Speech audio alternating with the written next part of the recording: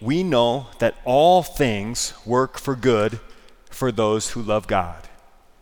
So says St. Paul in this great 8th chapter of the book of Romans, or the letter to the Romans. All things work for good for those who love God. Do you believe that? Do you believe that all things work for the good for those who love God? All things, not just good things, not just fun things, not just easy things, not just pleasurable, enjoyable, comfortable things, but all things, which, if all means all, includes hardship, suffering, disappointment, discouragement, even our own faults and failings. Paul's serious when he says, we know all things work for the good of those who love God. The key is, do we love God? Because if we love God, then everything in our life works for the good.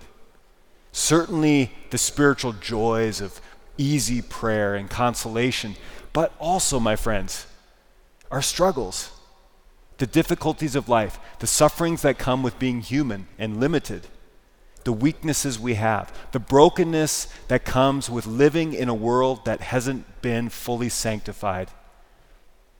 Even our own brokenness, some of which is visited upon us by the sins of others, some of which we incur by our own sinfulness. But if we love God, then we bring all that to Him. And His love is so great, it's so creative, that He can make all of it work for our good. Yes, including our sinfulness. He can make even our sins work for the good. And if you don't believe that, look a long time at a crucifix and just see how God makes even our sins work for the good. At the Easter Vigil, we sing the Exultet. It's a great hymn, right? And one of the lines is, "O happy fault of Adam, which won for us so great a Savior." That even the sin of Adam and Eve, the original sin, which has caused so much damage in all of our own lives, right, as we inherit that broken state of existence, it's a happy fault because it won for us so great a Savior. That God's love is so much bigger, and that all things, if we offer it to Him in love, work for the good. Now, is it easy to offer everything in love? No. And so, God sends us an advocate, the Paraclete. Advocate and Paraclete, advocate's Latin, Paraclete is Greek. It means one who is called to the side of. The Holy Spirit comes. And He comes to aid us in our weakness, specifically where we're most broken, to help us realize we're not alone and that we have active help, and it's divine help. The Holy Spirit is fully divine. He's one of the three. It's Father, Son, and Holy Spirit. God helps us in our weakness.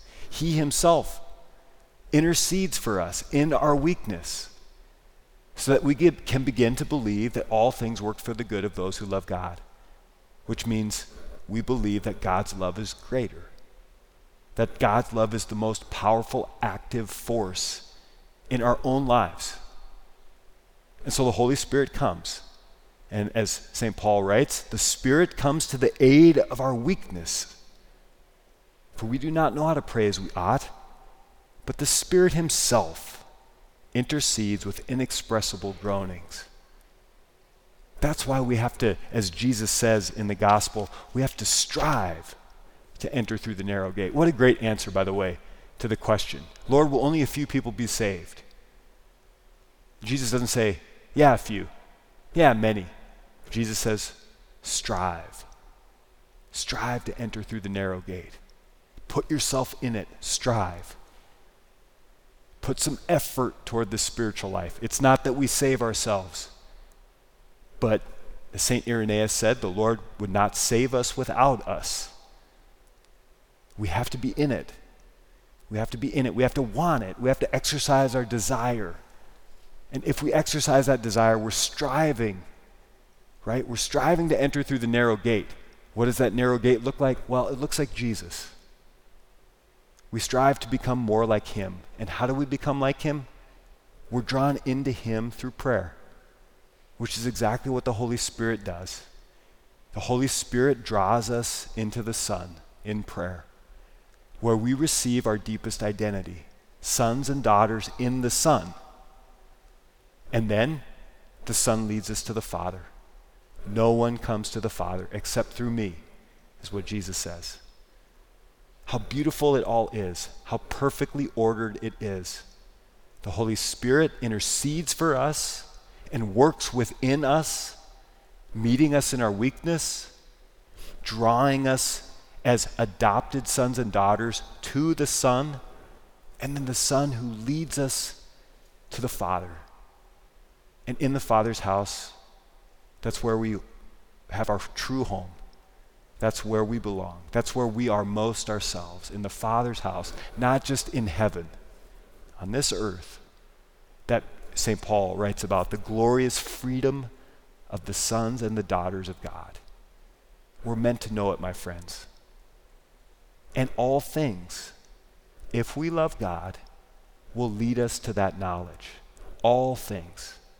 Your tiredness, your stress, but also your joys and your successes.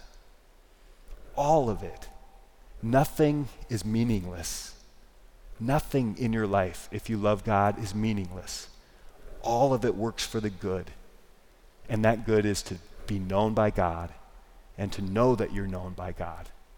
So let's be simple tonight.